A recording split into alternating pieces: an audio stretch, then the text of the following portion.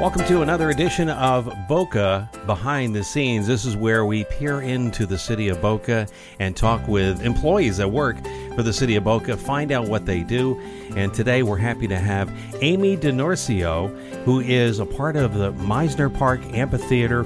We're going to talk about the summer series and get all the details on the fun stuff coming up this summer. Amy, welcome. Thank you. I'm happy to be here. Great to have you here. All right, let's dive into the summer series. What is that? What does that encompass?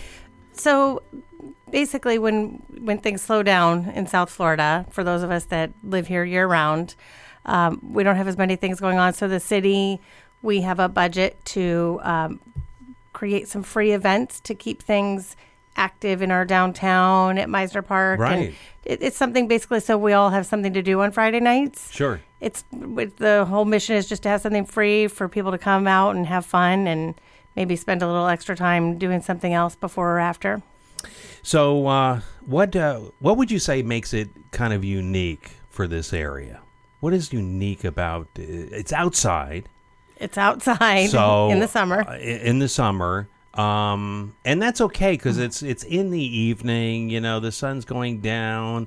It's not like at noon where it's blazing hot. So and the setting down there is it's kind of cool. It's kind of a cool setting.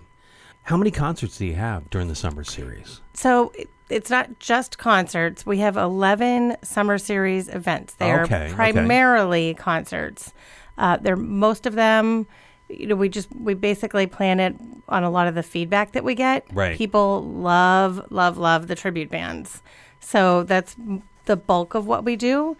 This year, I think we have 7 of them. Mm-hmm. And we also have, this year we started something new. It's called Grown Up Game Night. Okay. And the concept is to have something fun for people to come out and do when we don't have the tribute bands. But it's something, so it's an 80s themed grown up throwback game night. We have a DJ playing 80s music. Oh, great. There are oversized games like Pac-Man and Operation, Whack-A-Mole, like and LED mini golf. Yeah. And that's all free too. Just so we've added a couple of those, and we've had our first one this summer, and we had a lot of real positive feedback about it. So I think the second one's going to be a hit. You talk about the bands. How do you end up picking the bands each year? Is it you take a look at the past years and see what was the most popular and bring them back? And do you review video or go online and look at bands to maybe bring in some new ones? How does that work? To get somebody new, yes, definitely. Okay. We look at a lot of video and see other places, and we call to see how they've done it other places. But we do have a couple that people always want back. Turnstiles is a Billy Joel tribute band, and they're local.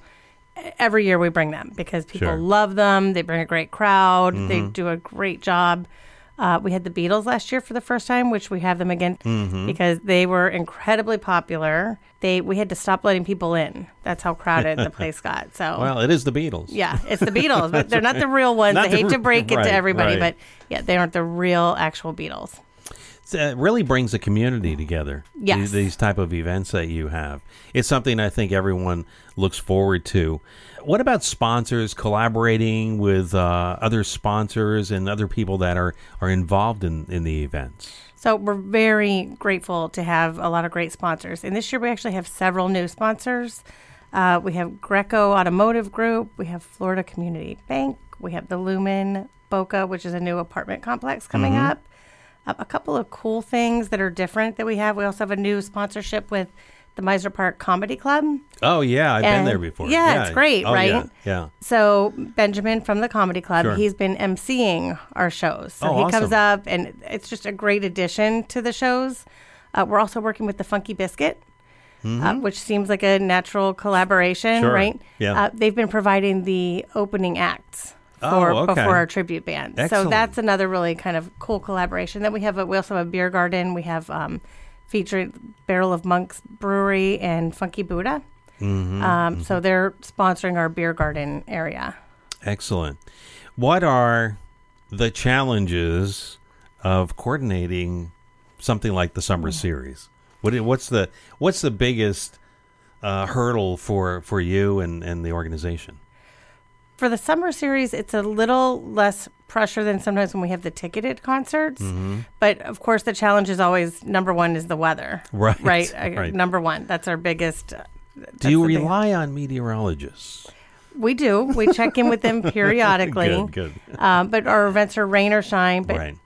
I find that really no place has more of a community experience than being outdoors, right? It's just, it doesn't capture the same thing if you went to an arena. That it doesn't have the same community feel. So, we're all in it together. It's hot and it's hopefully not raining, and we all hang in there and have fun together.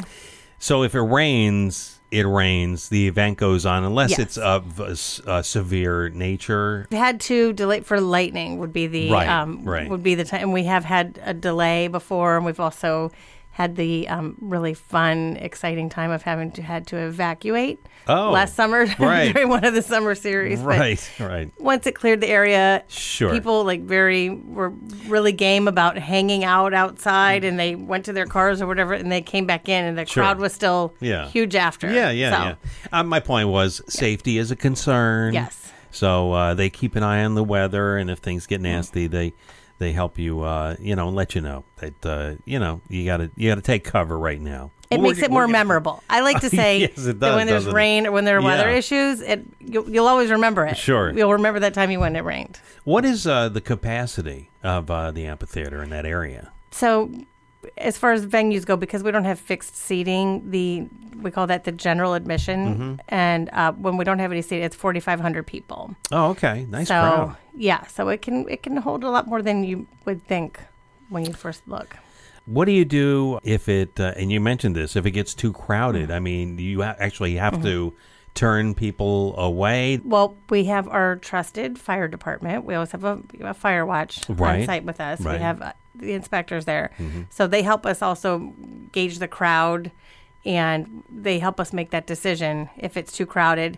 And it kind of naturally, especially for a free event, people kind of come and go. It's not a ticketed event where people come in and stay for the whole entire thing. So Sure. anytime we've had to stop letting people in, it eases up, and then we're able to let those people in. So we've never had a situation with one of the summer series, but that's a good problem to have, right? Where we have too many Absolutely. people, right? It's a Absolutely. good problem. It's something to brag about. Yes. Like a little bragging thing there. What about if you're coming out, timing as far as parking, any advice in that area, folks getting enough or being able to find parking and to be able to go to the event? So I always suggest for any event at the amphitheater that the easiest thing, and what I would personally do, you can always park for free at City Hall or the downtown library. It's just a little bit of a stroll, but you get your parking, you get there early, go have dinner at Meisner Park. Right. You're in downtown Boca Why already. not? You don't have to worry about your Sure. parking. You're not stressed out running at the last minute. So that's always my first suggestion to people, because it's right there.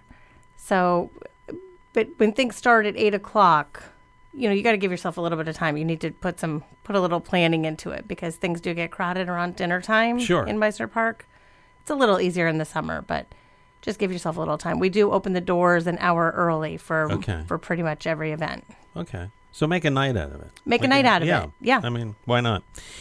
Sponsors, VIP, any other mention of them and how they're helping you out and sponsoring the events through the summer? I'm really happy with how the sponsorships have gone this year, and it is great. Pretty much, I think most of them are new this year, which is great, and we couldn't do it without them. It's really wonderful to have them. But I do have, looking forward a little bit ahead to the fall, we do have 2 great ticketed concerts coming up. In September, there's a band called Dashboard Confessional with All Time Low. They're coming on September 27th. Okay. And in October, a country performer named Brett Eldridge is coming. So those are 2 ticketed concerts brought to us by Live Nation that we can look forward to in the fall. Yeah, in the fall. Yeah. Well, it's a little bit cooler, but the summer series is great. Well, congratulations on another season.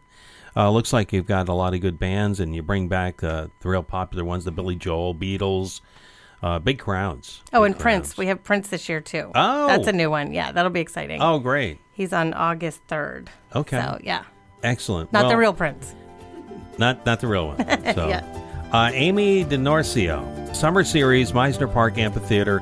Thanks for talking with us. We appreciate it. Thank you for having me. It's another Behind the Scenes with the City of Boca. I'm Dean Muccio. Thanks for listening here on Boca Chamber Radio.